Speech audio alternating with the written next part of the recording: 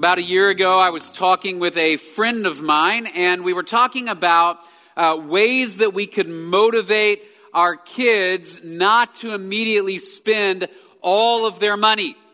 How could we motivate them to save some of the money? And so we shared a few different ideas, and he shared his idea, which I thought was great.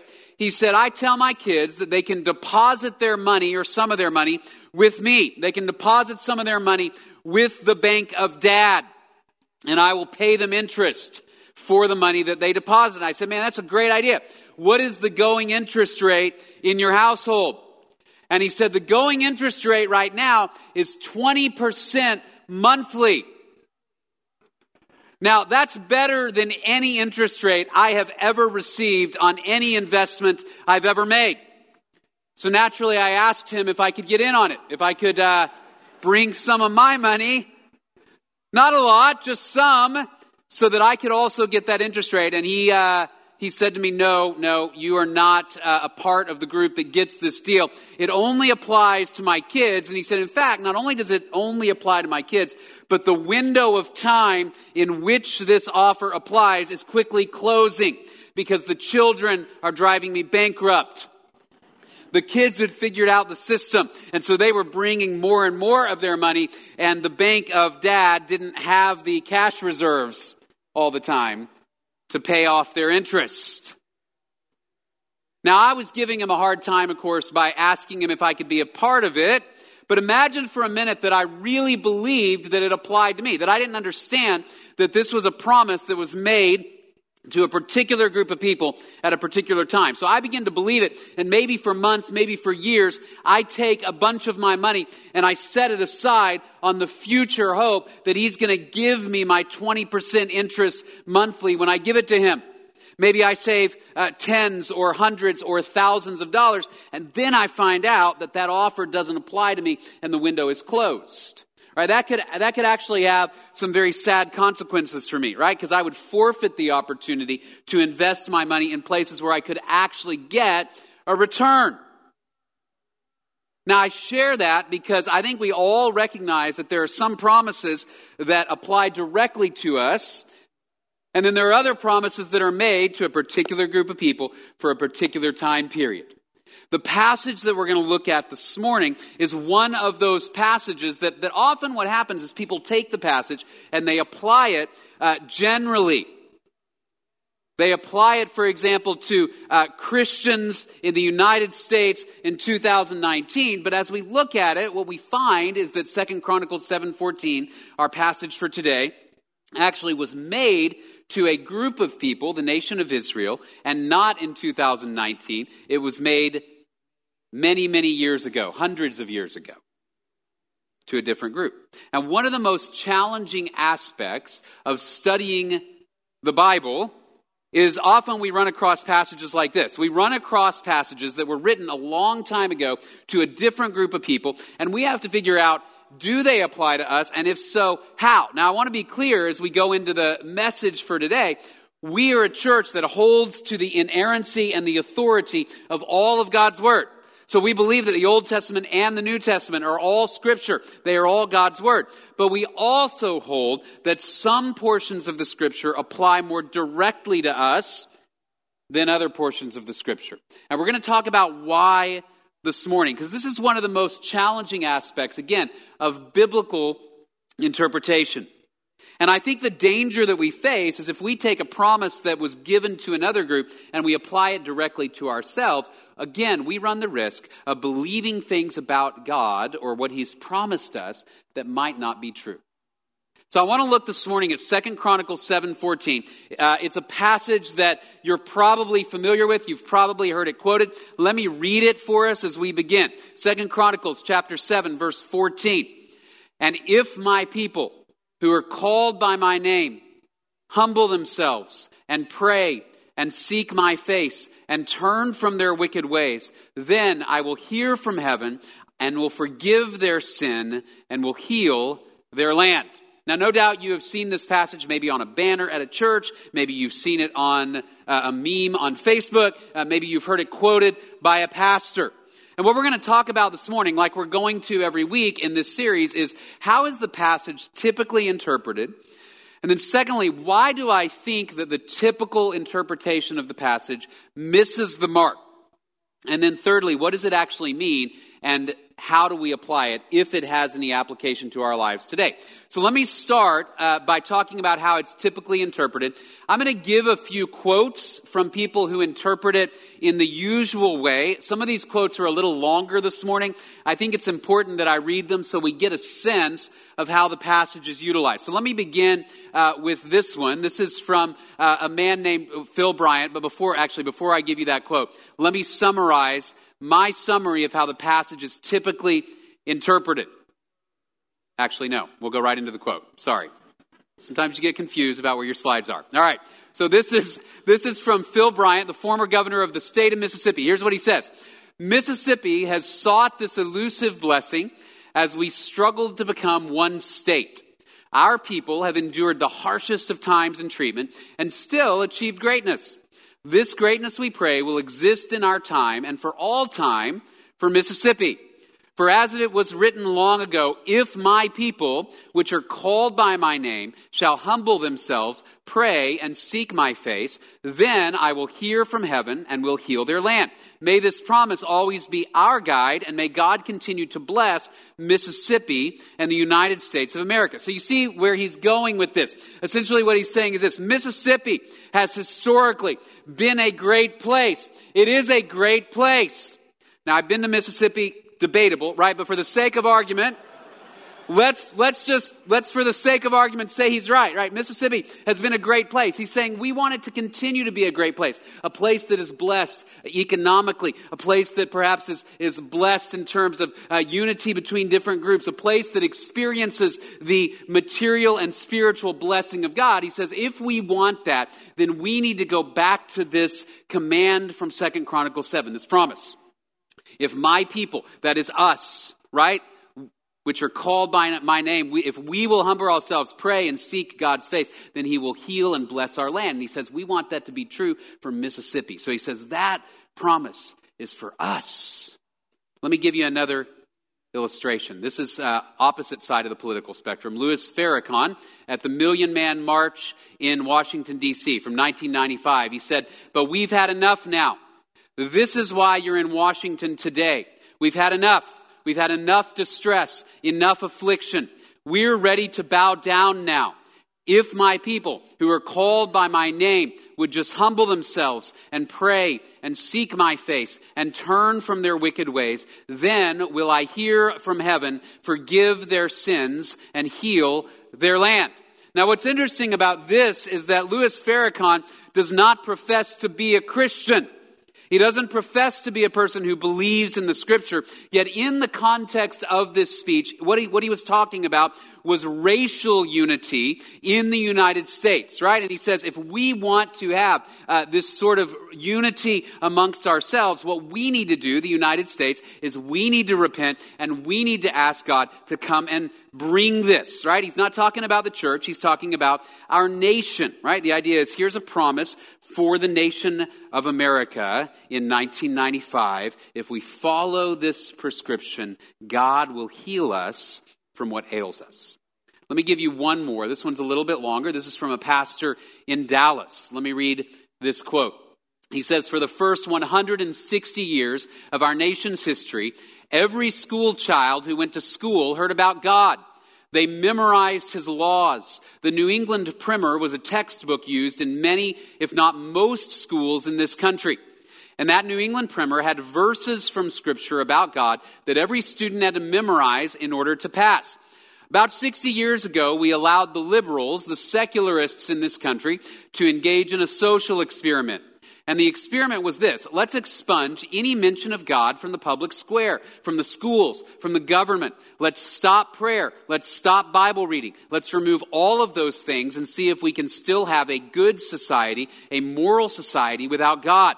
Well, guess what? No nation can reject God and be blessed by God? What is the cure for what is happening in the nation right now?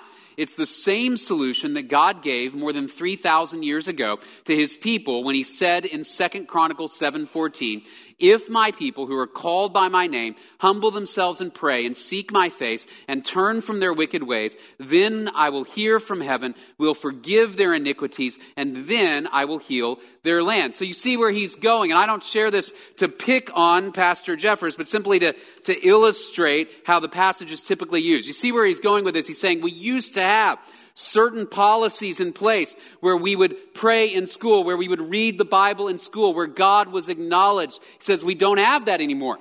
But if we can go back, right, if we can repent of those decisions and go back, then God will come and he will restore to us what we maybe once had.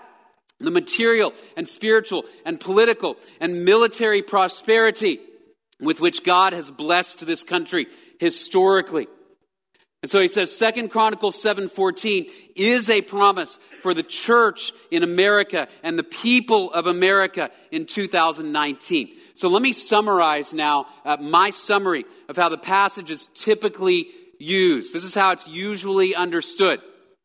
If the citizens of the United States will pray and ask God for forgiveness, then he will restore our nation to material prosperity and spiritual health. If the citizens of the United States will pray and ask God for forgiveness, then he will restore our nation to material prosperity and spiritual health.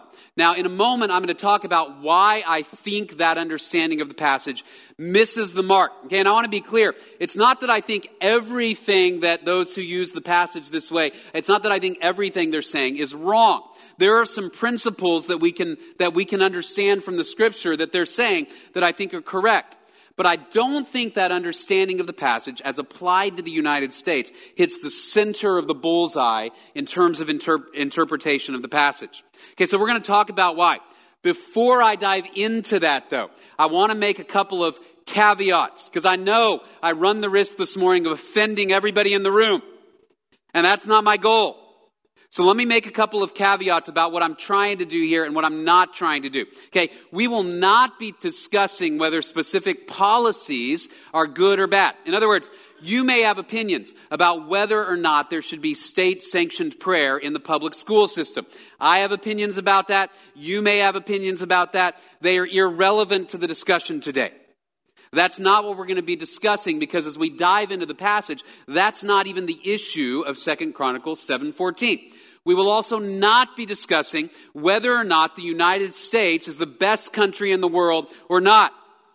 Okay, my goal is not to say that the U.S. is either superior or inferior to any other nation, partly because that's subjective, right? That's a measurement that you could take with a number of different yardsticks. But also because that, again, is not the point of the passage we're looking at today. What am I wanting to do as we move forward then? We will be discussing whether or not we can apply the promise of 2 Chronicles 7:14 directly to the United States in 2019. That is, has God promised that if the people of America will do a certain number of things spiritually, that he will bless us in the way that he promised in 2 Chronicles 7:14 to bless the nation of Israel?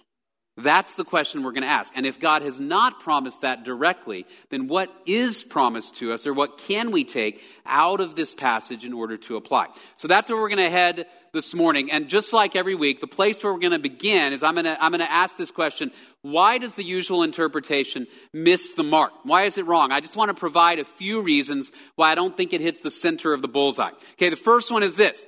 This promise was given to the nation of Israel and not to the United States.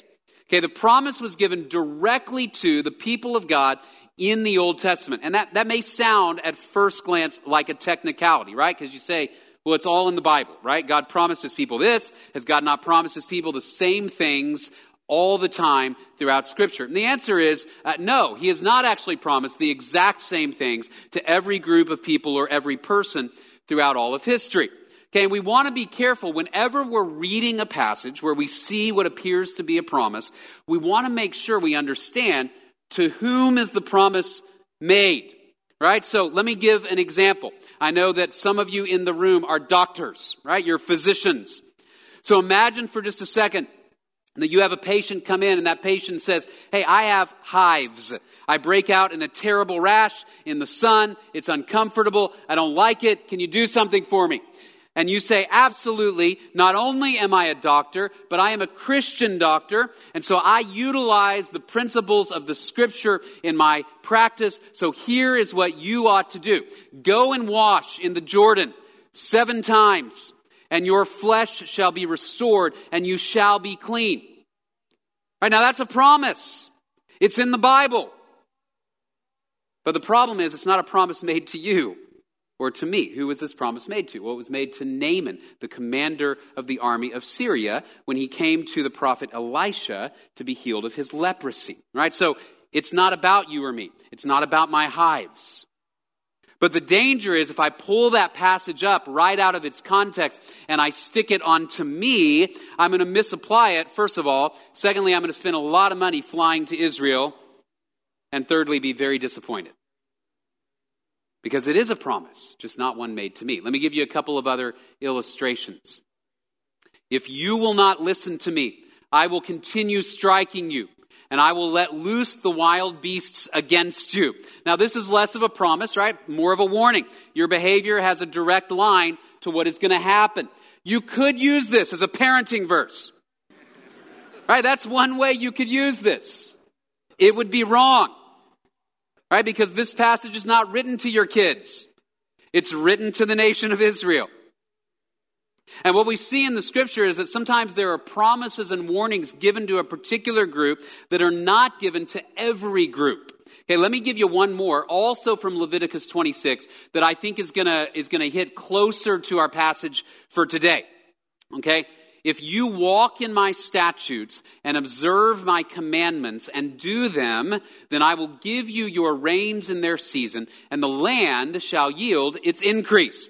Okay, so if you do what is right, the rain will come when it's supposed to come, and not when it's not supposed to come. Right, so the question is this: if we have a drought in the state of Texas, is it because we didn't pray hard enough, or we didn't do the right things? Or on the flip side, if it rains and rains and rains for months on end and drowns the crops and people cannot build the church buildings they're trying to build in the south part of town, is it because we did something wrong and it's a direct judgment from God on our sin? Well, no, this is a promise made to the nation of Israel at a particular period of time. And we're going to delve into this just a little bit more later on in the sermon. But here's what's critical to understand. That throughout the Old Testament, the nation of Israel, they were gathered by God as an ethnic, physical kingdom on a real piece of property, on land. And the idea was that God gathered them together and he said, what I want you to do is I want you in this land that I have given you, by the way, by my grace. I gave you the land. What I want you to do is I want you to reflect me. I want you to be like me, be like my character, right? So in order to do that, God lays out, here is how your nation, right, your physical earthly nation ought to operate so that you all can represent me to the other nations around you. Right? And God said, I'm going to do this. I'm going to bless you out of my grace as you represent me well. Why? Because I want all the nations around you to see that their gods are not true gods, but Yahweh is the one true God. And so God had made a special covenant with the people of Israel that involved these blessings and curses related to the law. Okay, so it was for a particular group of people at a particular time. We're going to talk a little bit more about that as we move forward. But I think that, first of all, then, the usual interpretation misses the mark because the promise wasn't given to us. Okay, secondly, it misses the mark because the quote itself is incomplete. This is the same issue that we faced with the do not judge passage last week.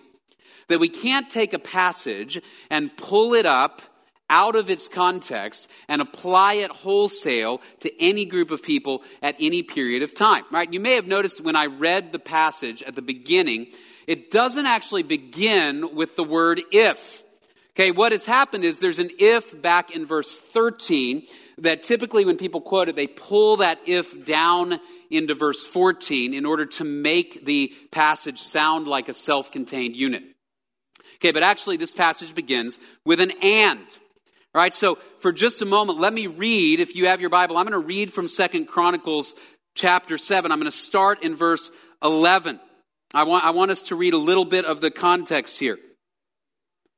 Verse 11, thus Solomon finished the house of the Lord and the king's palace and successfully completed all that he had planned on doing in the house of the Lord and in his palace. Okay, so what is the context? The context is the dedication of Solomon's temple. Then, verse 12, the Lord appeared to Solomon at night and said to him, I have heard your prayer. We'll come back to that because he says, I've heard your prayer. There's a previous prayer here that Solomon had prayed that's significant. I have heard your prayer and have chosen this place for myself as a house of sacrifice.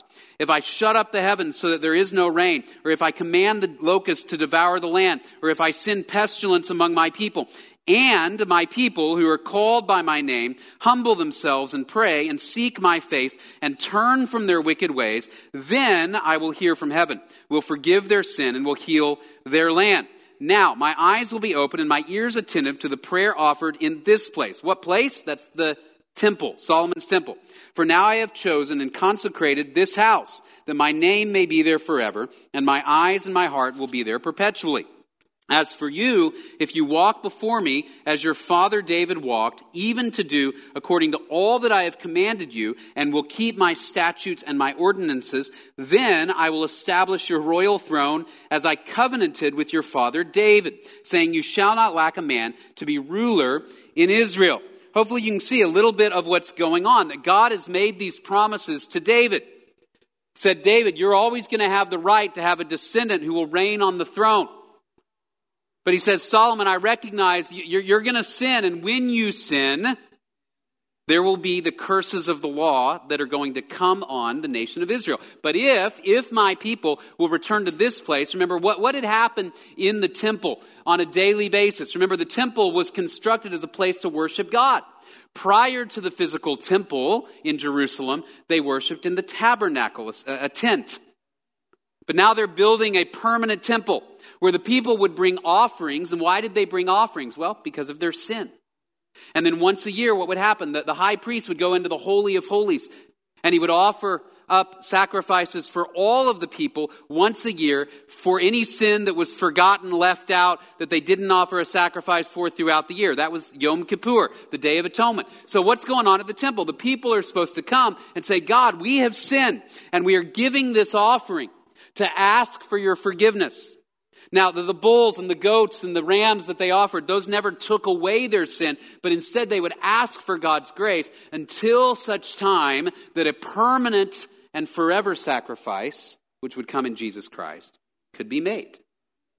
Right? And so this all happened within the context of the nation of Israel. Now, I point that out again to say, anytime we're looking at a passage like this, we have to be careful. If somebody quotes to you a passage that begins with an and or a but or some other conjunction, and they stick it onto your life or their life with no context, always go read what is surrounding it. Let me give you a couple of other illustrations. Imagine for a moment that you and I get into a debate today, maybe about politics, maybe about religion, whatever it is, and you're beating me, right? So I'm losing. You are killing my arguments. And so in a moment of frustration, I say, look, I'm a pastor. I have a Bible verse for you. If only you would be altogether silent. For you, that would be wisdom. That's a principle from Scripture. And it's for you. You'd go, no, wait, what is actually going on in that passage?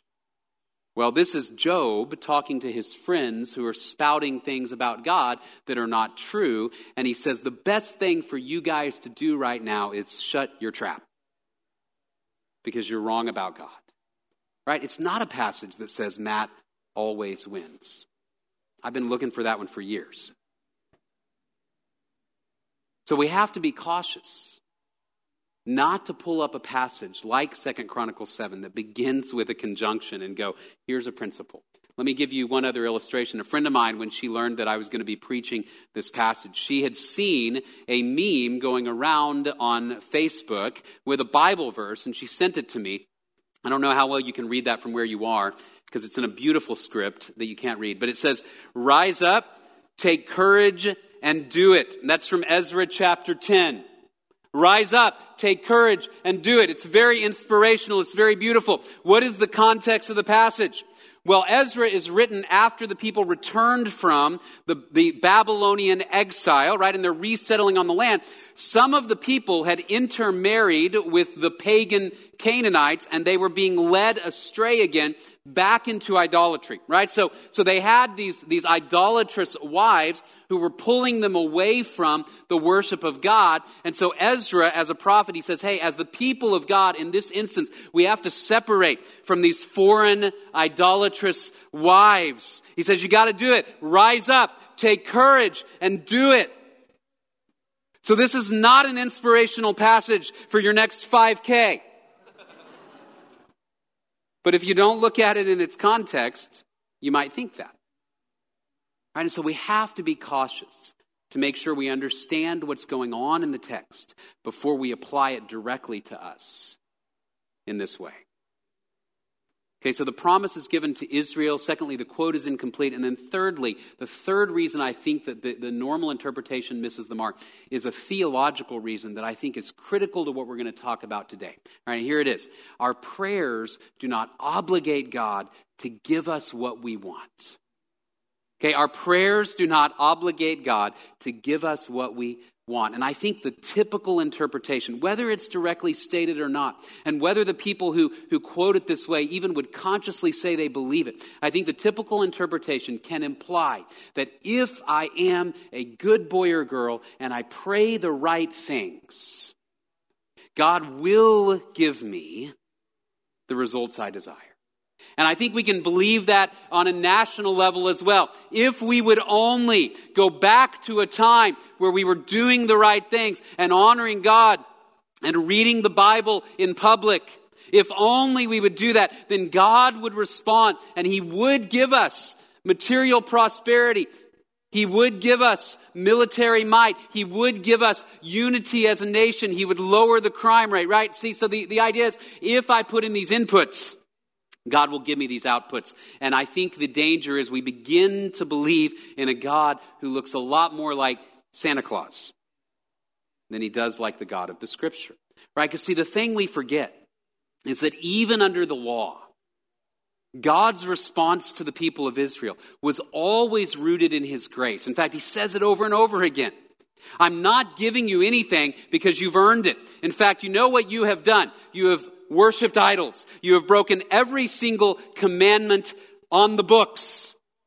They started pretty quickly with the first one when they made a golden calf. And yet God says, I still will lavish grace on you. Why? Not because you're a good boy or girl, because I'm a gracious God. Right? The law only served ultimately to reveal that the people couldn't do it. And yet God was still gracious. It's interesting, several months ago I was listening to an interview with a man who had once been a Christian singer and subsequently had decided that he no longer believes in God. He became an atheist. And in the interview, the interviewer asked him, he said, at what point did you decide that God wasn't there? What was the turning point in your life or in your thought process? And it was interesting to hear his response. He said, well, here's what was going on. He said, I was having trouble in my marriage. I couldn't seem to make it work with my wife. And I had all of these challenges, and so I began to pray that God would fix it, that God would change her responses to me and fix the situation and change my marriage. And nothing seemed to change, and it was hard. And he said, one day I just decided, you know what, if God doesn't fix this, maybe God's not there. Because he had believed in a God that if I pray hard enough, maybe I sing enough songs about Him, maybe I do enough good things, He'll fix what ails me. I wonder if you know what country has the highest percentage of evangelical Christians in the world. It's not the United States. It's Kenya in Africa. So let's ask a question. Kenya also happens to be a country in which a huge percentage of the population, almost more than any other country, live in extreme poverty. The governments historically have been quite corrupt. There's violence that runs through their nation as a bloody river. So let me ask this question. Are the evangelical Christians in Nigeria experiencing the judgment of God because they are worse Christians than the evangelical Christians of America? Same situation, by the way, in Nigeria. They have a higher percentage of Christians and a harder economy and a more violent country. So what are they doing wrong that we're doing right?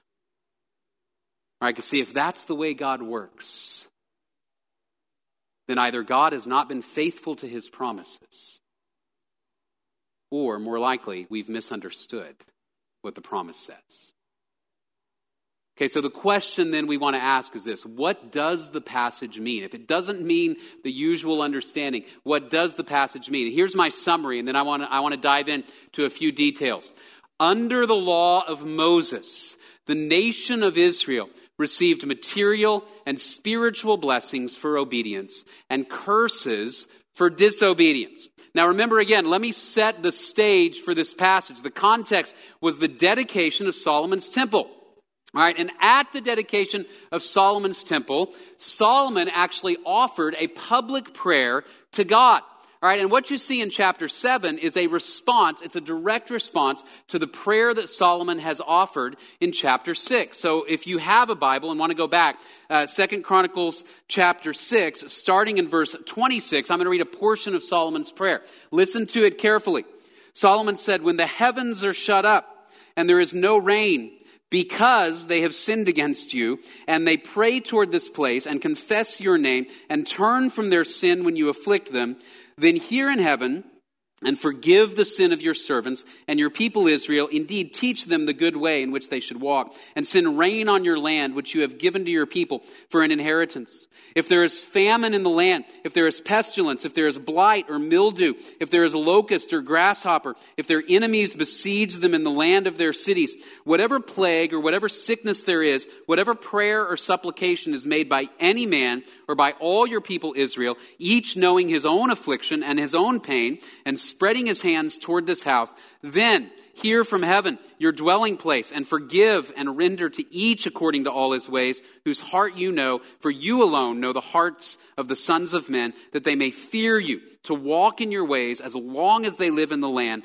which you have given to our fathers." See, here's what Solomon prays. He says, God, I know that the people are going to disobey. Right? They're going to forget even how much they sin. He says, all I'm asking, God, is at this place, at this temple, if you would, when the people come and they say, I have sinned and I want to repent of that sin, God, will you be gracious and forgive your people? God, when you judge the people and you send them off of the land, which eventually would happen because of their sin, God, if they come and they repent and they ask your forgiveness, will you, not because they deserve it, not because they've been good boys and girls, because in fact they've been bad ones, will you in your grace forgive? And what does God say? God says, absolutely, Solomon, because that's the kind of God that I am. Full of grace, full of mercy, even to sinners.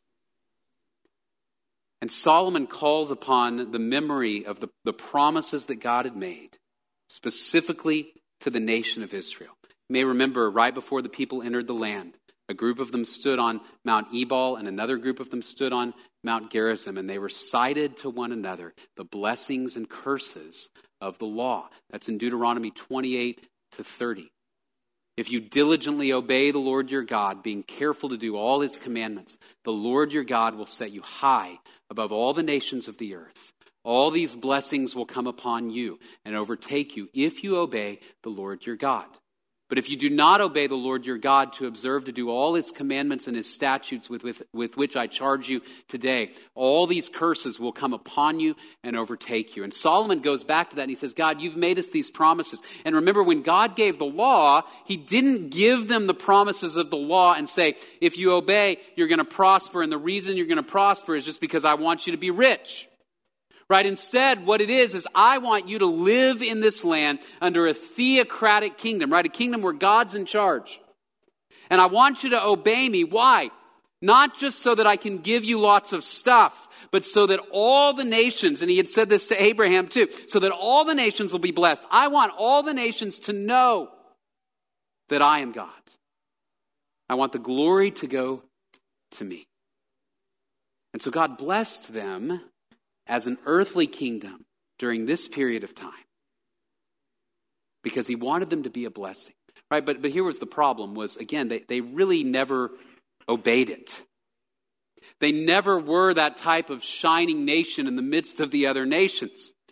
Go read the history of the nation of Israel, and they start in on the idolatry and the immorality and the violence almost immediately. I mean, before they even get to the land.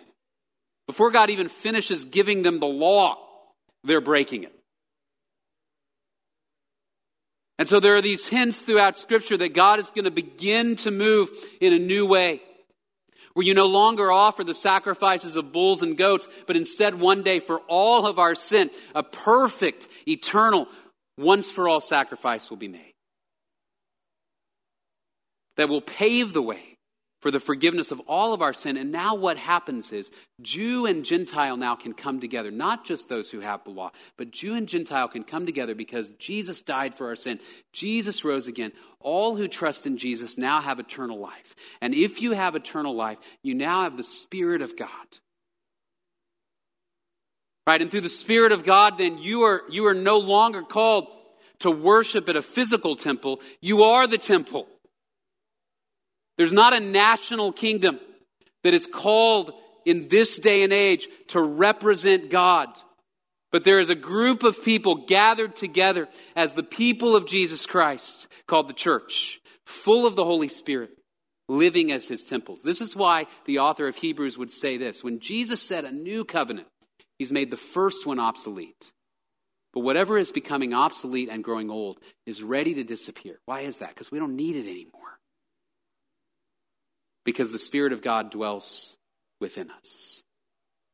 Romans chapter 8. For the law of the Spirit of life in Christ Jesus has set you free from the law of sin and death. For what the law could not do, weak as it was through the flesh, God did, sending his own Son, so that the requirement of the law might be fulfilled in us. Peter would call us a kingdom of priests. In other words, no longer do we go to a temple where priests mediate between us and God with offerings and sacrifices, but instead we're a kingdom of priests full of the Spirit who share the love and the mercy and the grace of God with men and women from every tribe, every tongue, every people and nation. So that's why we say 2 Chronicles 7:14, that promise does not apply directly to us today, but we have something so much better. Because the Spirit of God lives in us, and because we do have promises of prosperity and blessing and peace, but they're future promises. Where men and women from every tribe, tongue, people, and nation who believe in Jesus will gather together in an eternal temple and worship him. So if that's not what the passage means, if that original usual understanding is incorrect, then what does the passage mean for us? Let me offer just a few thoughts this morning. And here's what I'm going to say. Even though the promise doesn't directly apply in the same way, there are aspects of God's character that we understand from this passage that still apply to us today. So come back to my illustration for a moment about my friend who gave his kids the 20% interest. Right? So that didn't apply to me, and I was disappointed. But there are things I learned about him and about his character as a dad that might affect me, right? One thing I learned is he's generous. He likes to give to his kids. Now, granted, that particular deal didn't apply to me, but because I know he's generous, he might be a person that if I found myself in need, I could go to and ask for help. Because I know about him. I know that he is generous, right? I also learned maybe he's not great at math, right? Now, I say that tongue-in-cheek. He is great at math. He's an engineer. Maybe it is that the typical math that we like to use doesn't always apply to situations of generosity. And so I learned things about him that might apply to me. Same is true when we talk about this passage in relation to God. And let me give you a few aspects of God's character that shine through this passage. First one is this: God is gracious.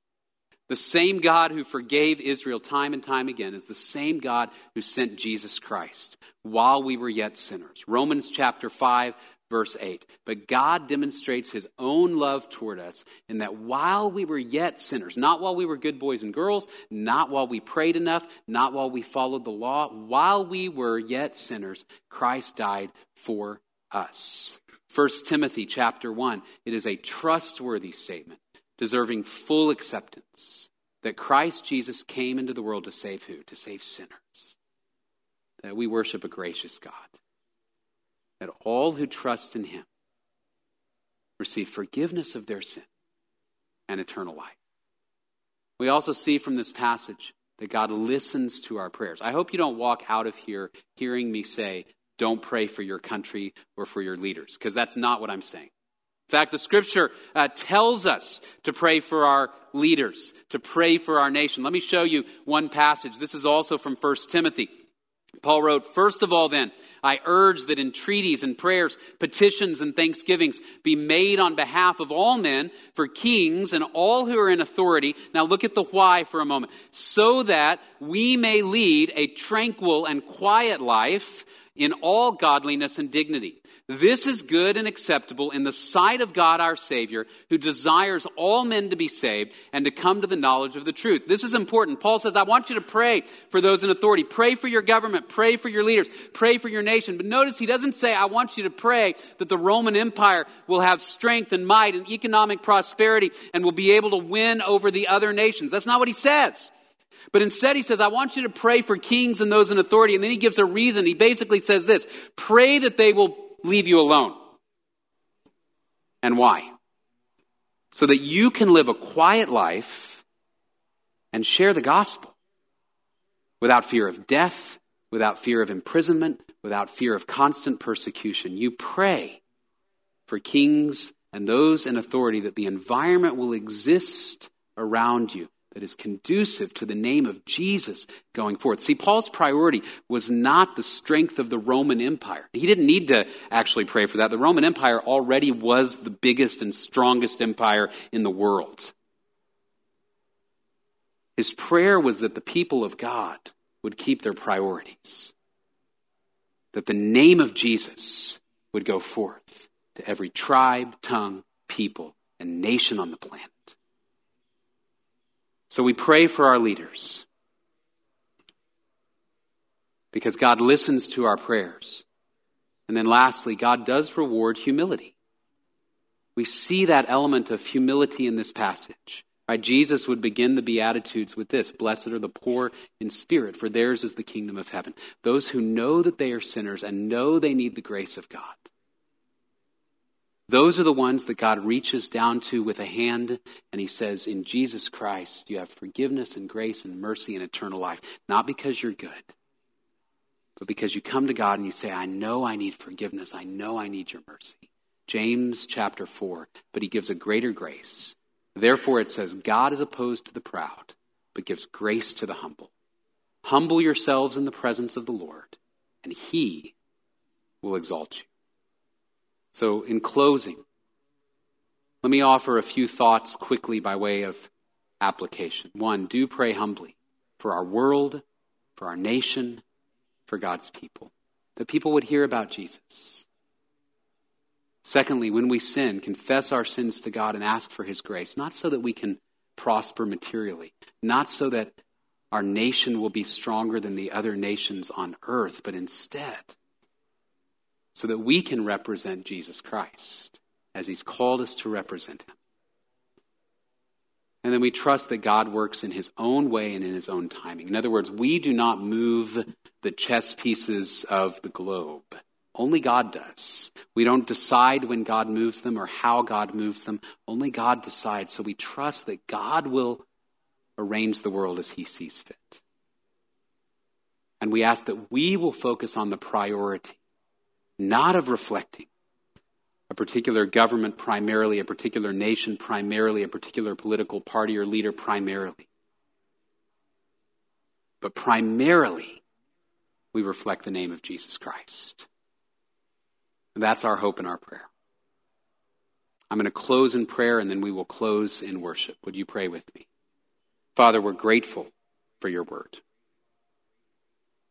Father, we pray that we would not walk away from this passage believing that if we put certain inputs into the world, that you will reward us with certain outputs that we deserve. But instead, I pray we would approach you in humility, recognizing that we are sinners in need of your grace. Father, we pray for our nation. We pray that an environment would exist where the gospel can go forth. We pray that we would be faithful to carry the message of Jesus to every tribe, tongue, people, and nation. That we would primarily worship the name of Jesus because we know that's the name that will be worshiped for all eternity. The only kingdom that's going to matter when all is said and done is the kingdom of Jesus Christ. And we praise you. And we pray all of this in Jesus' name.